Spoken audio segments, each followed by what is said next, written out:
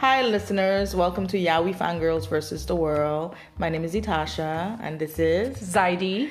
And this podcast is going to be about how Yaoi fans see different things in media, social media, movies, television, books, anime, manga, things we see out comics. In the world that we're like, oh, that's shippable. That's a good word. Yeah, shippable. For those of you who don't know what shippable mean, it means that... it doesn't have to be anything official. It could be, you just look at two male characters and they may not be a couple, but you just look and say, they make a good couple. Exactly. They're not... I ship them. Exactly. That does not mean we're getting on a ship and going somewhere. Well, we wish. But we are putting them together as a couple. Mm-hmm.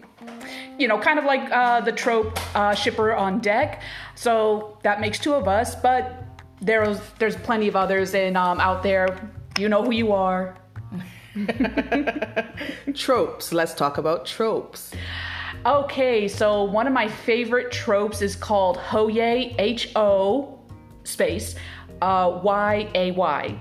And that usually applies to characters in all sorts of media, like TV shows, movies, comics, both in the West and in the East, and so forth and so forth. And you see two male characters that, while they may not be an official couple, you can't help but just... You can't help but sense this chemistry between them.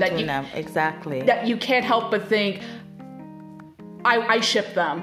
They make a better couple than with their actual love interests, Exactly. But what exactly is a trope?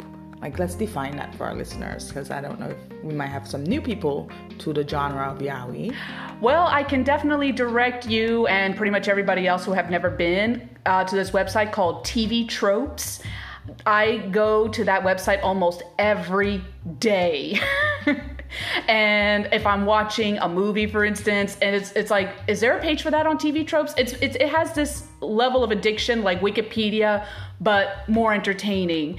There will be some... The tropes is just basically I can't give an exact definition of it, only just the context, such as when you watch a movie and there'll be sort of this element to it that you've seen in an entirely different movie, like a cliche, for instance. Mm-hmm. You'll watch a movie and they'll have this particular cliche that you're familiar with in another movie. Oh, okay, so a cliche, yeah, but okay. But not cliche per se, rhyme not intended, but for instance, oh gosh, what would make a good word? A pattern? Yeah, kind of like a pattern. Yeah, okay. And for instance, let me take a particular media as an example. My current obsession is Yuri on Ice. Mm-hmm. That's been my favorite. Yuri on Ice. Yeah, for almost 3 years now. No, it has been 3 years. Yeah, it has been 3 years.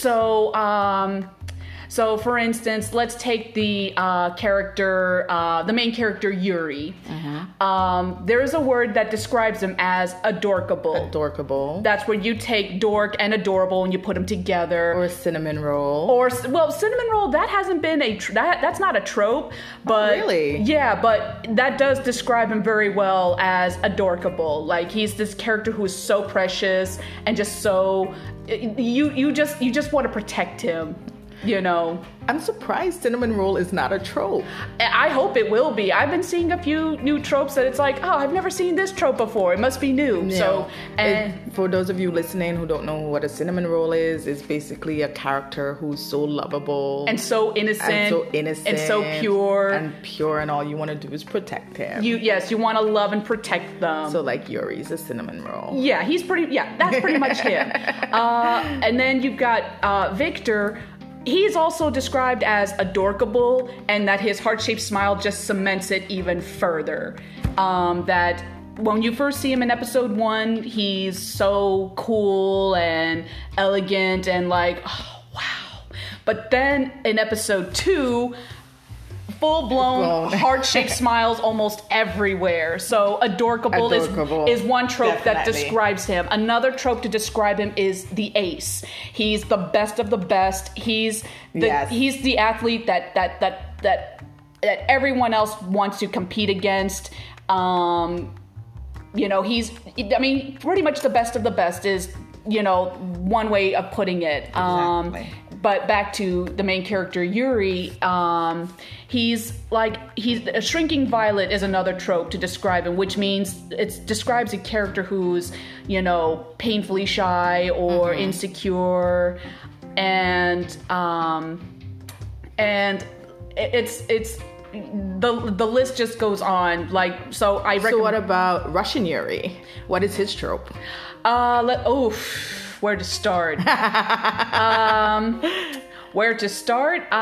Insufferable genius. That's a good one.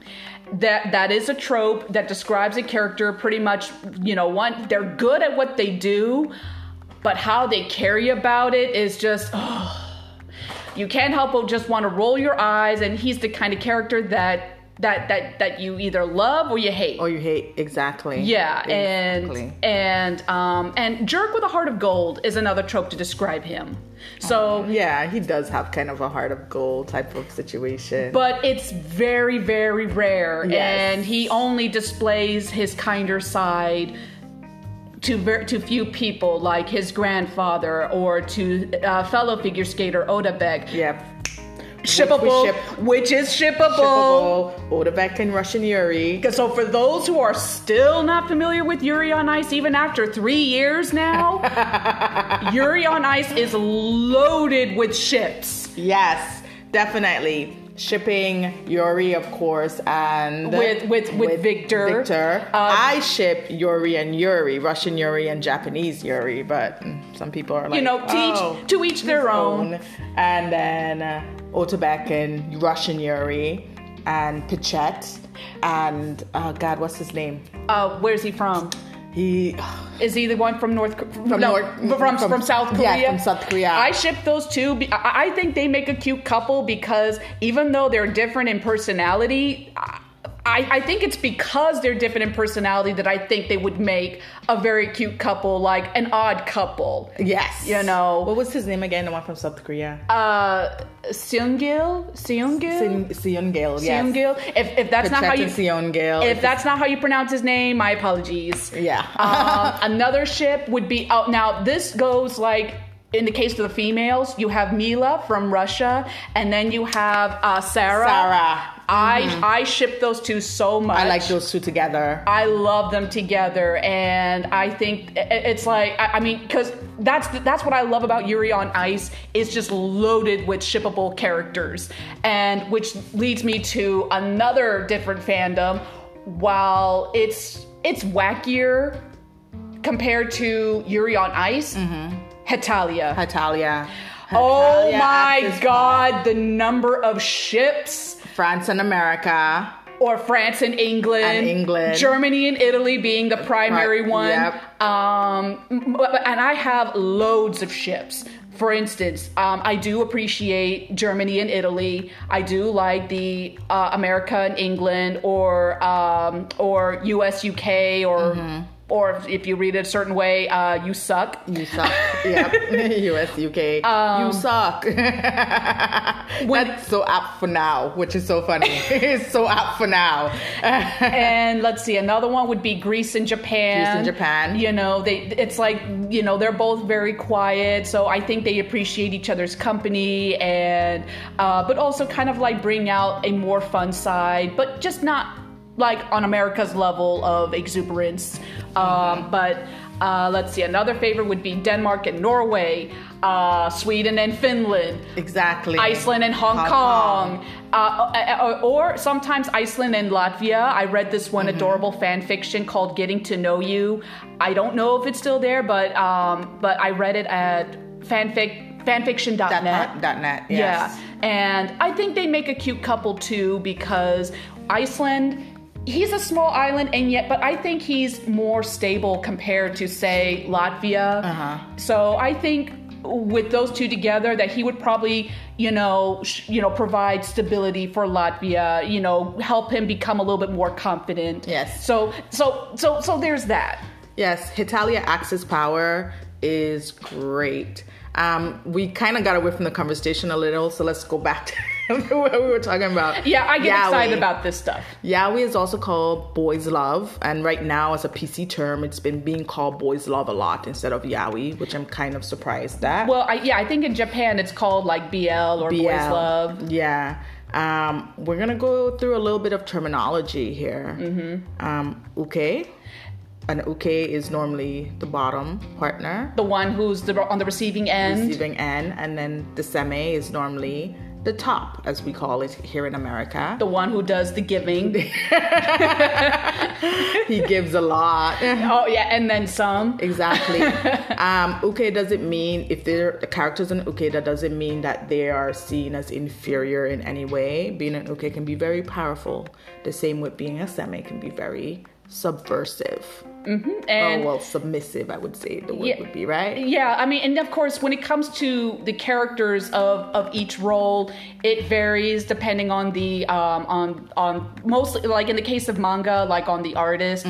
You have, of course, the typical example would be like the seme is sort of like a bastard boyfriend, which that's a trope. Yeah, that's a trope. That's a trope, by the way. And the uke being, more submissive, from a lack of a better word, kind of weak. And the couple, as an example, would be from, what was it called? That's translated as no money, okane ganai, if that's how you pronounce it. Yeah.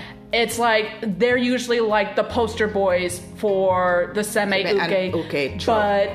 But then there was another manga that I got into years ago called it's translated as Embracing Love, but the Japanese title is Embracing Love. The Japanese title is Haruo Daideita, but I'll call it Embracing Love just so I don't have to kind of like stumble to pronounce it correctly. They introduced me to, they basically subverted, to me at least, they subverted the uke seme roles. Yeah, and in this case though, is that they're both closer in age and in build, body build, and the guy who's usually the seme, his name is Kato. He's younger by a few years, and he's more exuberant, yeah. And sometimes he tends to be something of a mood killer. That's also a trope. Sure. And but he does get serious when the moment calls for it. Exactly. So it depends on the artist and what you like to read. Yeah, basically. That defines the uke seme roles. What's another word that's in? You got the characters that are reversible, which you got, back to Embracing Love. That's what they are. They occasionally, reverse roles, and either way, it's all good. And back to Yuri on Ice, especially in fan fiction. They're also reversible. Yuri and definitely reversible. Yuri and Victor, they're also reversible. It doesn't matter how you do it. It works out fine either way. So that's just all the more room for imagination when it comes to fan fiction or fan art, what have you. Exactly. Well, we're going to talk about today one of the classics of yaoi manga called Wild Rock. And it is by... Sorry, let's see if we could pronounce this name correctly. Kazusa Takashima. And the publisher on this is Blue. Now, this is a very, very old, like at least a title. At least a decade old. Yeah. But I remember a website. I remember seeing this on a website. Sadly, I cannot remember the name of the website itself because this was years ago. I don't even know if it's still up. But that's what introduced me to this manga. I loved the art, and of course the seme in this one. His name is Emba. And he is like a walking Mr. Fan Service. That's also a trope. Yes, he is very, very much the seme in this. But what I like is that he's not, the bastard boyfriend type. He is serious, but more like a badass kind of serious. Yeah. This guy is straight up badass. And then the Uke in this, his name is Yuen. Yeah, Ewan, and he's definitely what I would describe as adorkable. Basically a cinnamon roll. He is just so cute and so precious. I mean, he's not exactly like the strongest type of Uke, but he is just he's just so adorable. Like you'll forgive his characterization. For anything, because he needs to be taken care of. He needs to be loved. He needs to be protected. Yes. And so this is one. It's actually a native. I don't want to say native. It's a native. Kind of like a prehistoric kind of native. Yeah, like good-looking cavemen kind of thing, you know, where you have these different tribes, because Emba... Tribal, that's the word. Tribal. It's a tribal manga. And so Emba and Yuen are in different tribes. And it's kind of like almost like a Romeo and Juliet, but thankfully it doesn't have like a tragic ending. Yes. They managed to work things out, you know, bring the two tribes together. Well, Yuen's tribe is not prospering because they can't get food. Whereas Emba, because he's the ultimate hunter. He's the ultimate badass hunter, and he manages to get all the food. So Yuen's father basically makes he dresses him up as a girl, basically kind of like do a honey trap. Yeah, a honey trap. Basically, he dresses him up as a girl and tells him go out there and get his attention. You know, and it has sort of worked. Yes. But what I love about Emba is that, you know, the guy, he's not overly muscular. He's like lean and like he's both brawn and beauty, but he's no dummy. He's both. Nope. He definitely knew about the honey trap. Yeah, which makes him as a combination of all three of this trope called bronze, brains, and beauty. He is all three of them. He's the BBB. He's the triple B. But so he knows about the honey trap, and meanwhile Yuen is feeling guilty about the honey trap, and he decides that he's going to try to hunt on his own, which almost ends up killing him, and Emba saves him. So, and of course, while Emba's recovering, the two eventually confess their feelings. They get together, do the horizontal dance, if you know what I mean, and but then the two, they finally, get together, and, their tribes finally, make peace. And, we see their respective fathers. And of course, it's easy to see where they got their looks from. And that's the best thing about this book. You think the story is done with just the first part with Yuen and Emba. They get together, the story's done. And it gives you a surprise. You get more information about the fathers. Mm-hmm. And the fathers, you have Yuen's father. His name is Uni, and Emba's father. And of course, it's easy to see where he got his good looks from.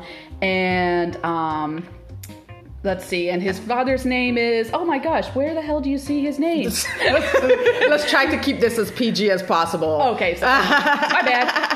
Selim, that's his name, Selim. And unlike his son Emba, Selim, he's more, he has like a kinder look to him, and, a nice guy. So basically like the opposite of his son. They look alike, but in personality, straight up opposite. Mm-hmm. Whereas Uni, he is, he kind of reminds me of Yurio from Yuri on Ice before Yuri on Ice.